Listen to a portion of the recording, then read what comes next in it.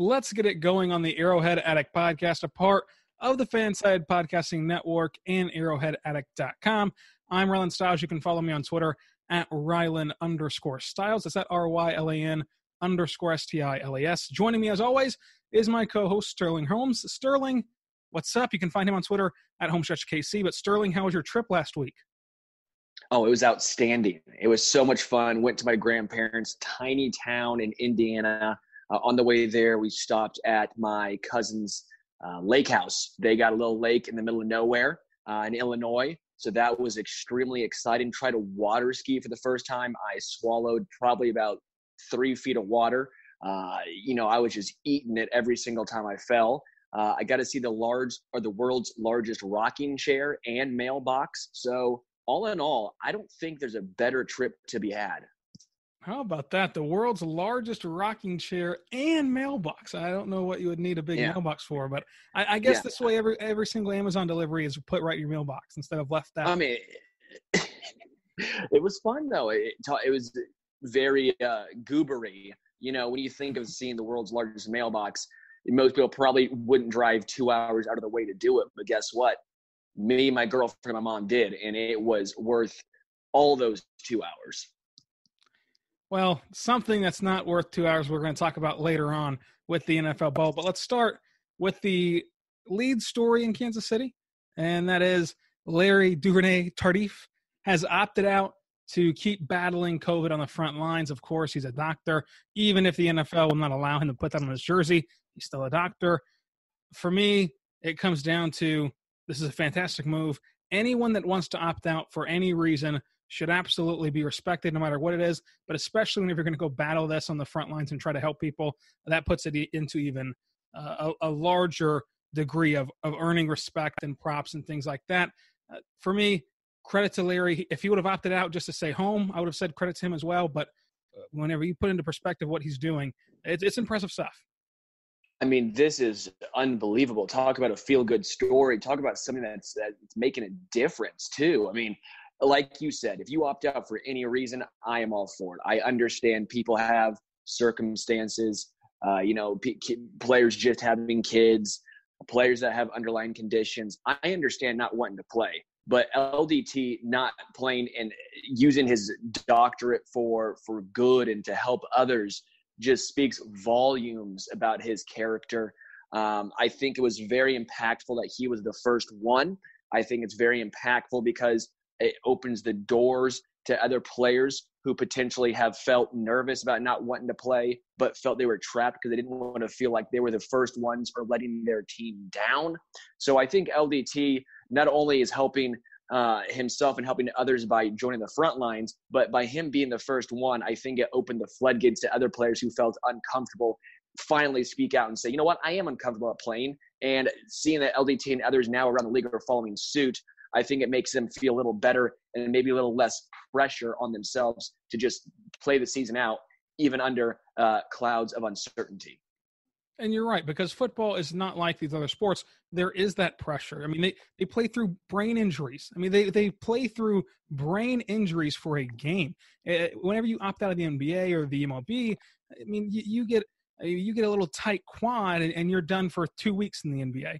I mean, you get a splinter on your ring finger in the MLB, you're on the 10-day IL. I mean, so it's a lot easier to sit out of those sports. There's not that challenging of your manhood, that old school mentality that there is in football. So seeing guys opt out like Larry, I think did prove to young guys and to players around the league, hey, it's okay. This is not letting your team down. This is doing what's best for you as an individual. And that's what I've been saying on Locked on Thunder with the NBA. Any player that opts out, even though there's a championship on the line, this is the time to be selfish. This is the time to look at yourself and your family and only make a decision based off that. Not if your team can win, not if your team can't win. What's best for you and your family? And Larry did that. Other players have done that. And I think that this is great. Again, I think that for any reason that you sit out, it's great. But for Larry, there's going to be so many good stories that come from this. And it's awesome to see that he has a true passion for being – I mean, you don't go through medical school without a true passion, but he has an ability to not only care about football, but care about something else. And that's another thing that football players have struggled with. Football players have struggled with finding an identity outside of football, and you're seeing that happen more and more. And Larry, obviously has a huge identity outside of football now as he's battling COVID on the front lines. So I will say this. I don't know what Bill Belichick is up to, but I think he's up to something in New England. Having all of these players, especially these big-time, big-name players, opt out. I don't know if Bill Belichick said, you know what, if you're going to opt out, you better do it now so that way I know what I'm working with. Or if Bill Belichick is telling guys like Patrick Chung and I'm trying to blank on their linebacker. Dante Hightower? The guy Hightower who calls the plays. If he just said, you know what, if you're good, sit out so that way we can tank for Trevor Lawrence. But something doesn't sit right with me in New England right now. With Belichick, it always makes you question what is the other motive.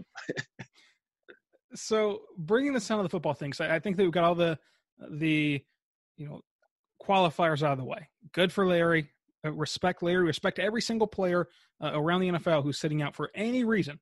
But bring it back to football. If we do have football this season, does losing Larry change anything for you on the field in the sense of dramatically change it? I mean, obviously you're going to have a downgrade there. He's your starting guard. But does the win-loss total change? Does the expectations change after this loss? Does anything on the field change for you losing Larry? I want to say it's in the nicest way possible because I'm so glad what LDT is doing. But no, it does not change anything for me as far as I don't even think the on-field offensive line product changes very much, if at all. I mean, in my opinion, the Chiefs have a pretty deep offensive line. Obviously, Fisher and Swartz are the anchors, especially on Swartz. I think LDT had a pretty down year last year. I didn't expect him to necessarily bounce back this year. I like some of the young guys.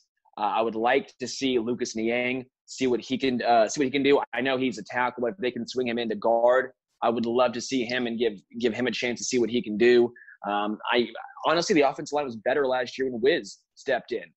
So I'm not crushed by this loss. I think it's great for LDT, but as far as the on-field product, I think that the Chiefs are well equipped to find someone to fill his spot.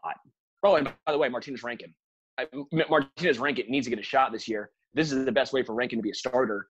To be honest, I think it's almost good in a way. I think Kansas City, if everyone stays COVID-free, getting Rankin some reps, getting Wiley move him back to right guard, I think, well, this could almost be a little upgrade. I think that you're right. I think that nothing truly changes for me. And it sounds like we're kind of dogging the player of Larry. I just think that this team is too good. And as you said, the depth. This is normally a position you don't have a lot of depth at. But I think that there could have been a legitimate battle in camp for this spot here. I think that Larry would have ultimately won out, being the veteran and things like that. But again, like you mentioned, I don't think he was the clear-cut top-of-the-line guy in that group, in that pack of Rankins and Yang and all those guys. So for me, this team should still run it back. This team should still be favored to win the Super Bowl. This team should still have the same offensive production and even offensive line production that you mentioned. But before we get into a Debbie Downer story, let's talk about Patrick Mahomes, because that automatically, that name puts a smile on everyone associated with the Kansas City Chiefs. But now it puts a smile on everyone associated with the Kansas City Royals, because now he's bought in to the ownership group of the Kansas City Royals, which is now like 30 people deep. I mean, half of Kansas City has a stake in the Royals now. If you had Patrick Mahomes' money, what would you do with it? Would you buy a stake in the Royals, the Chiefs? Would you buy a huge mansion? What would you do if I gave you Mahomes' contract to do this podcast? Could have stopped. You could have said you stopped at your steak. I probably would have bought a steak. No, I'm kidding. Buy a nice filet and put the rest in savings. I'd probably buy a lake house. Nothing fancy. Get a couple jet skis. Then I think I like what Mahomes did. Buy into a sports team, especially Kansas City. I think it's probably a little cheaper to buy into Kansas City, the Royals, than it would be the Yankees. And I think it's awesome as a fan seeing your star player buy into the city even more than he already has, which seemed almost impossible. So as a fan, it's glorious. For Mahomes, it's awesome because if he can bring the Royals back some relevancy, they are one of the smallest markets. If they can grow at all, I'm sure his money is going to be working pretty solid for him as far as getting a good return on investment. If he can get some players to come to Kansas City as well, whether even it is draft picks, because baseball does work differently, where you have some guys that want to go over the draft signing slot. Some guys, if you have Mahomes in that interview talking to him, every single high schooler is going to say, you know what? Let's listen to Patrick Mahomes. Every single high schooler is going, you know what? I'll sign right at the draft slot. I don't want any extra money as long as Mahomes is here, and maybe Mahomes gives me a signed ball. Just something even as small as that, I think, could potentially have an impact on these guys.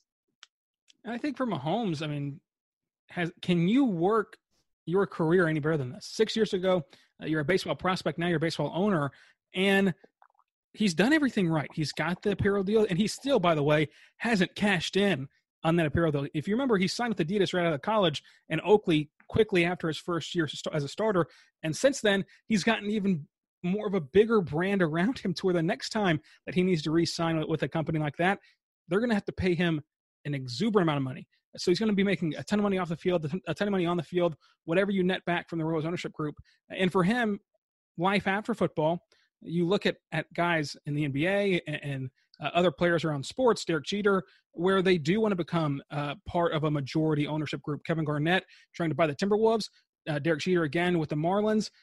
This is a start for Mahomes to kind of get in there. And even the Royals majority owner, Sherman, he was a minority owner for the Indians for like 10 years before this offseason when he bought the team from Glass. So setting the foundation there for Mahomes is going to be awesome for him in the future, having that experience with an ownership group and knowing what it takes and what you're going to need business-wise and a group-wise to go and go ahead and buy a team. And I will say this. Now, this has been something thrown out on Twitter, but I truly believe, just from what I'm hearing with the NBA, being in these weird circles now with Locked On, I truly believe the league's going to expand. I expect the league to expand. Seattle, obviously, is going to be a deadlock for an NBA team.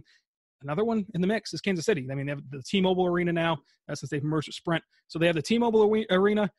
They have Mahomes with a ton of money. They have a market star for the NBA.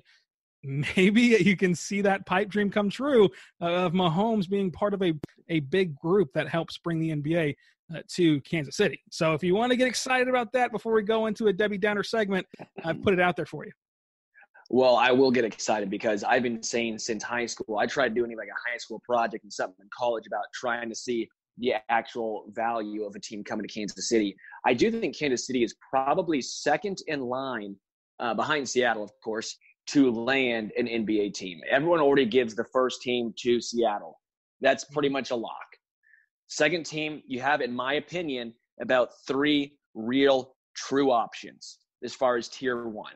Kansas City, Las Vegas, because everyone wants to be in Vegas right now. Apparently Vegas is just a hot thing to do. And the other one is Louisville. Louisville already has a market. They're a little smaller than Kansas City, but they already have the Yum Center. They have a very, very passionate fan base as far as basketball when it comes to Kentucky, when it comes to Louisville, when it comes to Indiana. I would not be surprised if those are the top three teams that you'd be looking at for landing an NBA team next. Yeah, Kansas City is absolutely in the mix for an NBA team. And you look at those markets, I don't think that the NBA would take Las Vegas that seriously, not because they're a terrible market, but because you see the competition of now the Raiders, now the NHL team, the Golden Knights, whatever they're called, and that's another team firmly in the West Coast, where with Kansas City, you can really make the argument that they should be in the East with Chicago. I mean, you can realign things, and nothing would kind of seem out of the ordinary to put Kansas City in either conference, because Seattle will have to be in the West. Even you got New Orleans already in the West. I mean, the whole NBA as far as the line, it's messed up. Yeah, there's no real line, but Vegas cannot border that line. New Orleans, Chicago, Kansas City, they can border either way you want to go here. Las Vegas can't. If you do Las Vegas, you've just added two Western teams, and we need to move somebody to the East. We need to move some teams to the East now and kind of just blow this whole thing up from that standpoint. And then you go to Louisville, as you mentioned. I think that you look at those two markets. I think that these are the two true contenders for me. I think that Kansas City is a better place and a better place in terms of the NBA getting revenue from that place in Kansas City. I also think they have less competition because in Louisville, you have two college programs that are going to sell out and that are going to be true to life competition for you as an NBA product, night in and night out. That is a rabid basketball fan base for sure, but it's a rabid college basketball fan base. in Well, I Kansas think City, Kansas City you has have the same problem. KU. Well, you only have KU. I don't think they have a problem with Missouri and K-State, though. I think that those fans of those teams would pick the NBA night in and night out than going to Columbus or Manhattan. Now, you're going to lose to the KU fans for at least half the season, but that's not two colleges. That's only one. Whereas in Louisville, you're going to lose Kentucky and Louisville fans for half the season. And that's fair. And you'd also probably lose some Indiana fans as well. I mean, IU is – I got an uncle with a Hoosier Daddy tattoo on his arm. You know, the spelled Hoosier is in, you know, HOOSIER inside of a Fleming basketball. So I understand the college basketball passion down there as well. But if Mahomes can bring an NBA team to Kansas City, mayor, elect him, you know, king of Kansas City, whatever you want to call it. Let him be the emperor, whatever you want to title him. Because Mahomes, if he brings a Whataburger, he owns part ownership in the Royals, and now if he brings an NBA team, the only other thing you could possibly think of is maybe NHL. But at that point, we're just getting, you know, cherry on top of cherries. Yeah, and I think that, listen, if Kansas City is the pick for the NBA, and this isn't some out-of-the-box wacky segment we're doing. I mean, this is legitimately happening within NBA walls of expanding the league. And then you mentioned these are the tiers. These are those cities that can get one.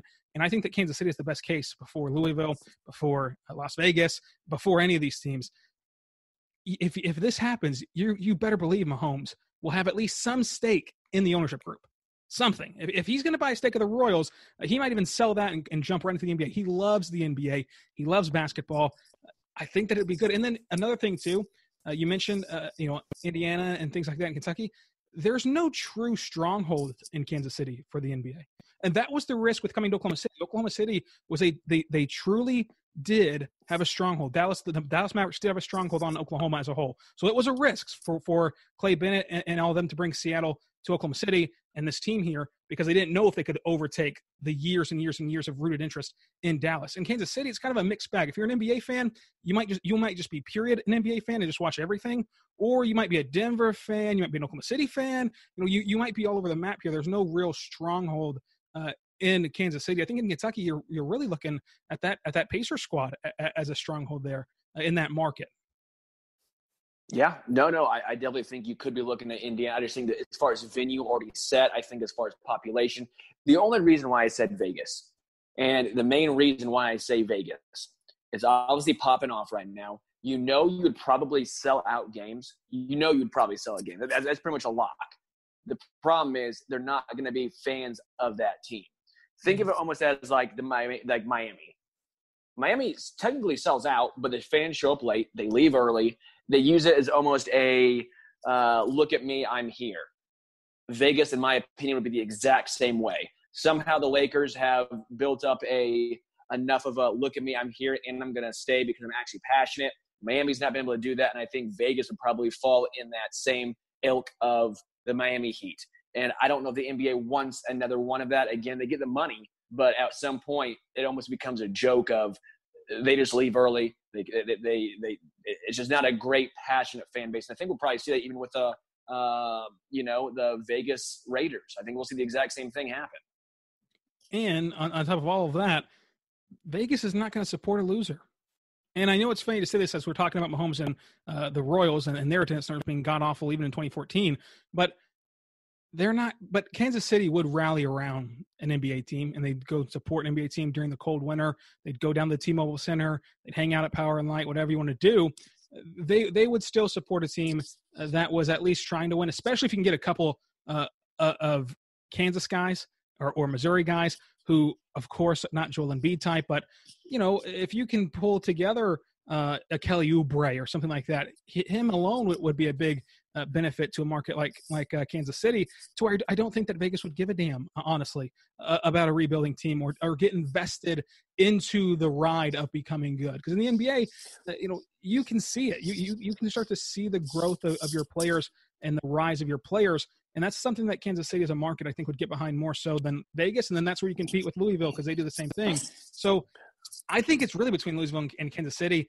I think Kansas City, just the downtown scene, what they've done as a city to really overhaul that and make themselves a legitimate market and a legitimate place to be and a legitimate city. I think that they have the edge, and it's not a for sure thing. I think the only for sure thing in expansion is Seattle. But you also look at the NBA having that Vegas Summer League. So they do get a little bit of that Vegas money there. And then, as you mentioned, is it worth it to not have invested fans? Because invested fans can go away quickly if you don't provide them a winner. Non-invested fans, if they're only there to make a scene, give them a couple 20-loss seasons, and they'll be kind of waning off of that already. So I don't think that we'll see Vegas, but it's a possibility. It really is. But let's move up back into the NFL circle, excuse me. It's time to have a Debbie Downer segment. I didn't want to do this. I really didn't. But that's pretty much the only thing we've talked about on Twitter and NFL, articles and things like that. First of all, there's this narrative that media members are rooting against sports to happen, which is odd. But this NFL season is in jeopardy, I think. Let's start with the bubble idea. And I'm going to give you my thoughts on the NFL bubble, but I want to hear yours. We did not talk about this before the show, so I have no idea where you're going to go with this bubble thing. But we have to remember that the bubble in the NBA is working, which is good. But the bubble in the NBA for half of those teams is a month. For the next half of teams is 2 months. The only teams that will be inside this bubble for a 3-month stretch or until mid-October are the Lakers, the Bucks, the Clippers, and probably the Raptors. That's the only teams that are really going to be without their families from early July until mid-October. The rest of them will go in early July. They've already been there in early July, and they'll leave in mid-August. And that'll be it. That'll be the bubble experience for them. And then 2 weeks after that, you'll see another wave of them gone, and then it'll be dwindled down to only the true competitors. That's a lot different than playing an entire season. We've got this narrative that the NBA is so great with their bubble. They're also not asking their players to leave their family for the length of an entire season and postseason. That's not what's happening here. And they still had issues getting their PA to sign off on doing this, on leaving and sacrificing and isolating their family inside of a bubble and leaving their family for the bubble. I don't see how this can happen for a 16-game season, 17-game season, and plus the postseason. There's just no way a bubble can happen in terms of making your players do it, and what facility can hold NFL games on their turf over and over and over again all week, every single day, and sun up to sundown, because you're going to need a facility to hold this. The beautiful thing about the NBA is Disney World had 3 facilities. They had 3 arenas that can hold the basketball games and can hold NBA basketball games. And in basketball, you can't ruin the hardwood. I mean, you can't make the field unplayable the way you can in football. If you're going to run up and down the field from sun up to sundown on the same field with NFL athletes, you're not going to do that with basketball. And then you can turn convention centers into practice facilities in the NBA for practices. You can't do that with football either. I don't see a bubble plan where you get players to say, okay, I'm willing to opt in and leave my family and isolate for a 3, 4, 5 month period here, and B, where you can have enough football fields. Where can you find enough football fields to make this happen? So to me, the bubble idea, would it work? Yes, bubbles will work automatically. Is it feasible?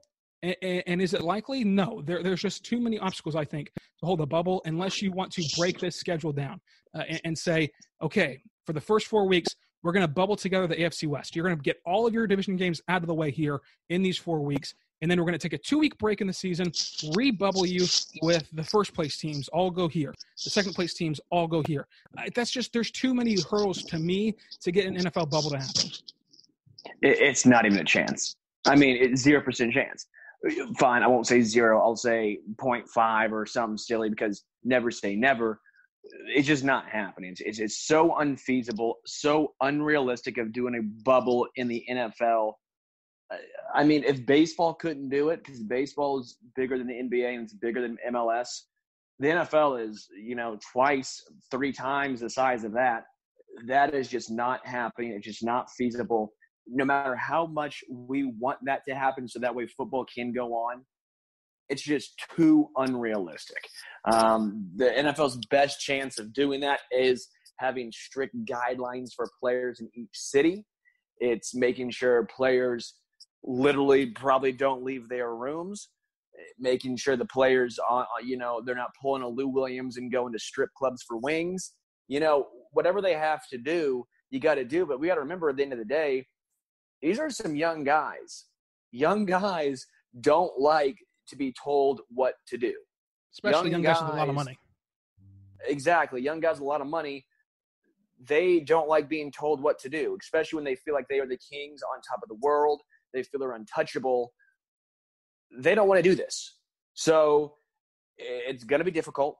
There's going to be cases. My best guess is the NFL is going to end up worse than Major League Baseball.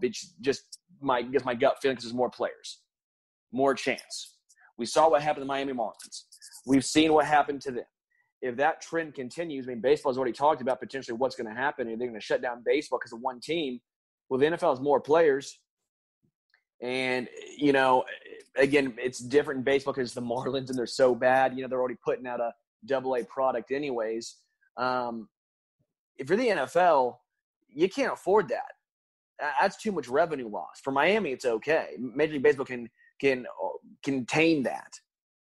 You can't in the NFL. So bubble's not realistic. The best chance is hoping they get some sort of medication, some sort of help that allows the NFL season to go on. I still don't think that there's going to be fans. If there are, it's going to be extremely limited.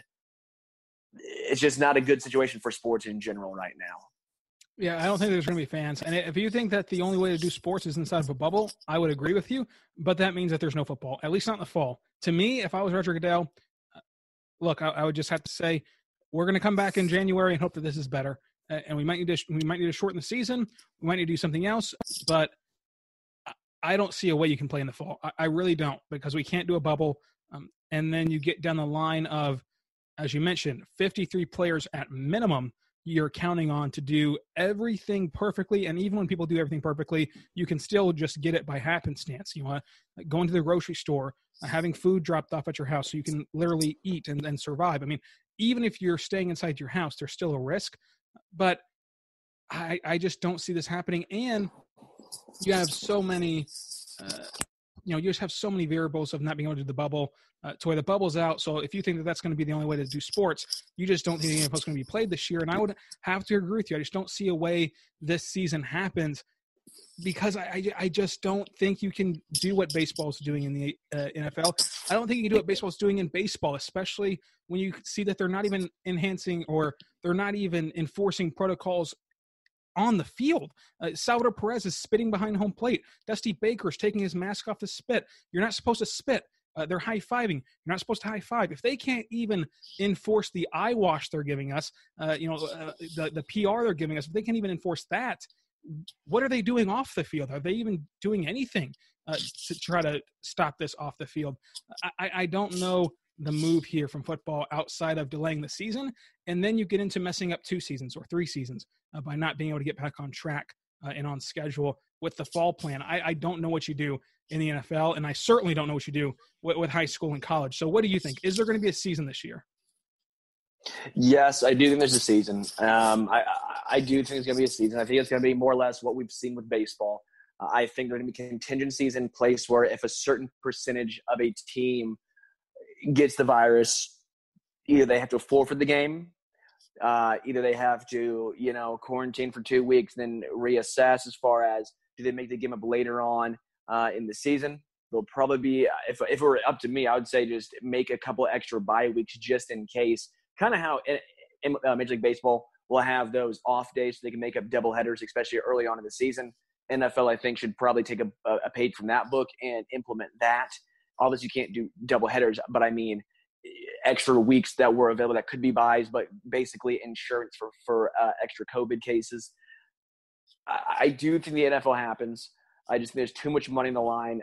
I know they're not starting yet, so they haven't necessarily have to make a decision just yet. But with baseball, there's only really been the Marlins. It's only been one team, and it's been in a hot spot as far as Florida.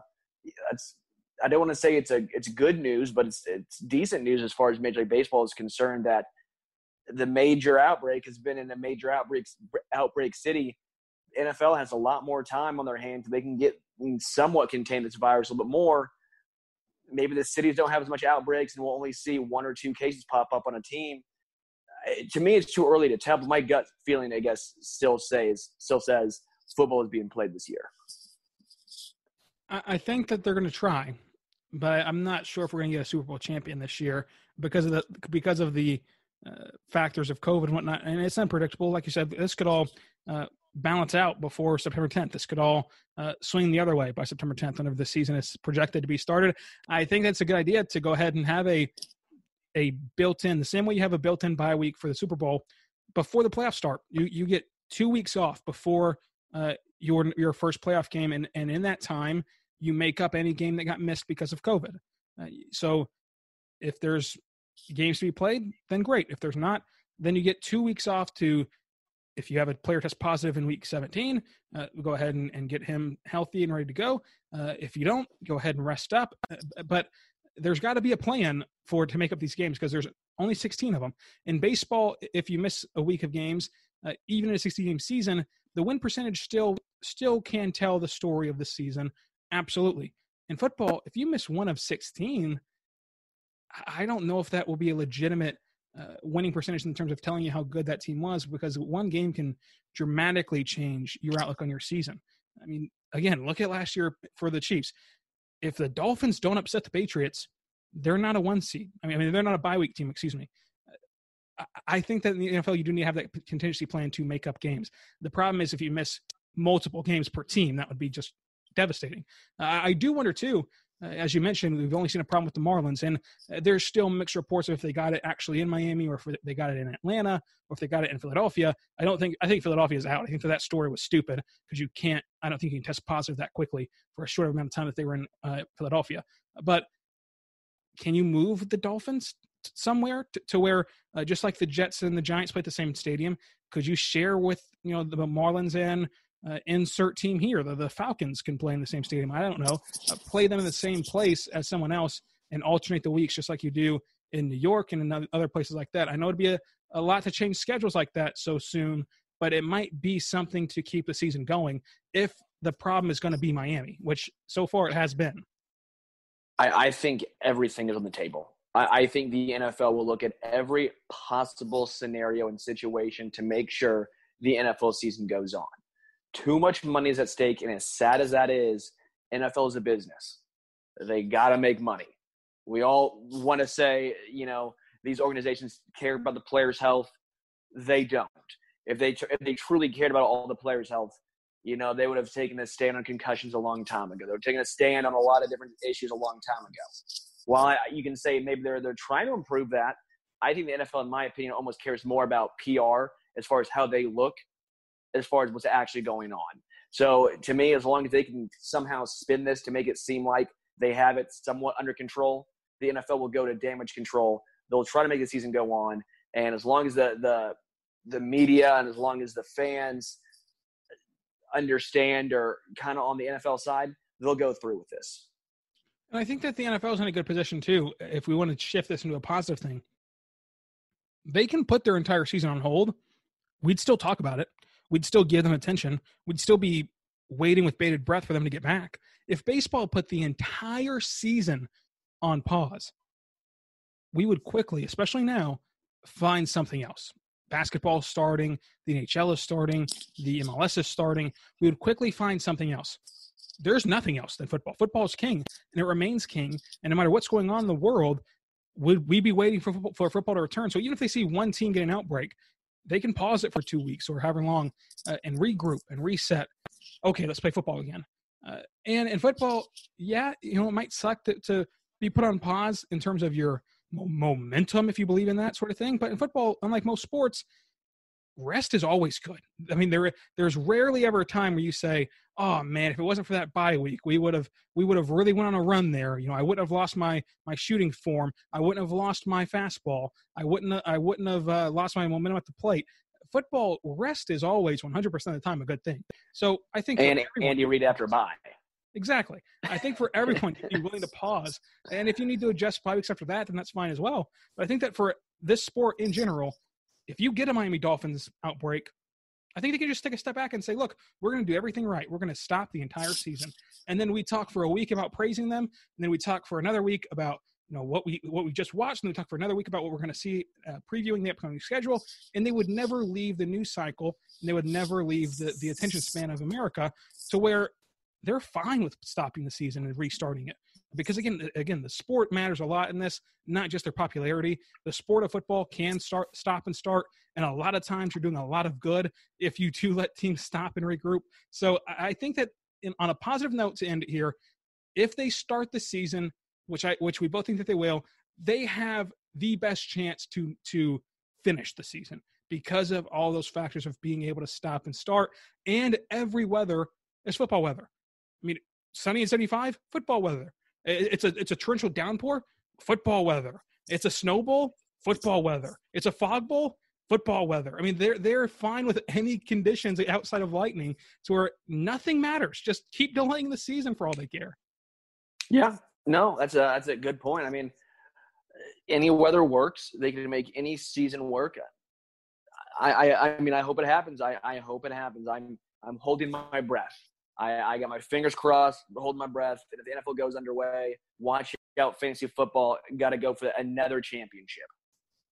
I'm sure it's been said before, but isn't it funny that the Chiefs won a Super Bowl and then the world ends? Like, how many people in their lifetime said the world will end before the Chiefs win, or when pigs fly, the Chiefs will finally win a Super Bowl?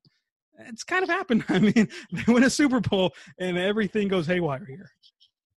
Or they won before it happened, so I guess they were wrong. You know, they said the world would end before it happened. Well, they won, and now it's happening. The world. We're done now. We've seen now everything we need to see. Yeah. The world goes, you know what? We've seen it all. We've seen what we needed to see. Let's call it a day. Oh, man. Well, hopefully there will still be a world in February and the Chiefs will win yet another Super Bowl. I think it will happen.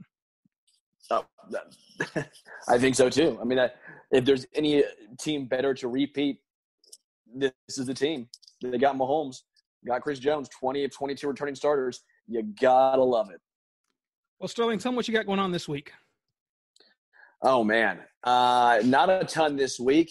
Going to be doing some daily shows with Darren Smith. It'll be on ESPN Kansas City's Facebook page, some Facebook Live updates. We'll have some great guests. We've had Adam Teicher in the past. Michelle Tafori's been on. Been a lot of fun. Gonna actually put on Arrowhead Addict this week, put out a breakout. Guys who I think are going to break out for the Kansas City Chiefs. Some names may surprise you. Don't worry, I have CEH on there. I have Hilaire. That's the one you'll get. There's 3 others on there that I think may surprise some people. So read that, tune in. Should be a fun week. What about yourself? Oh, just baseball's in full swing, pun intended. Well, at least for the Central Division, it's in full swing. Not so much on the East Coast, but I got that going on. Locked On Royals. Basketball starting. Real games are starting this weekend. So Locked On Thunder will get heated up, and then we'll catch you up to date right here on Arrowhead Podcast with everything you missed with the Chiefs. And next week, let's dive into your breakout article because I'm interested to read that on arrowheadact.com. Love it. Thanks, Rylan. Be good and be good to one another. We'll see you next time on Arrowhead Podcast. What's so special about Hero Bread's soft, fluffy, and delicious breads, buns, and tortillas? These ultra-low net-carb baked goods contain 0 sugar, fewer calories, and more protein than the leading brands, and are high in fiber to support gut health. Shop now at hero.co.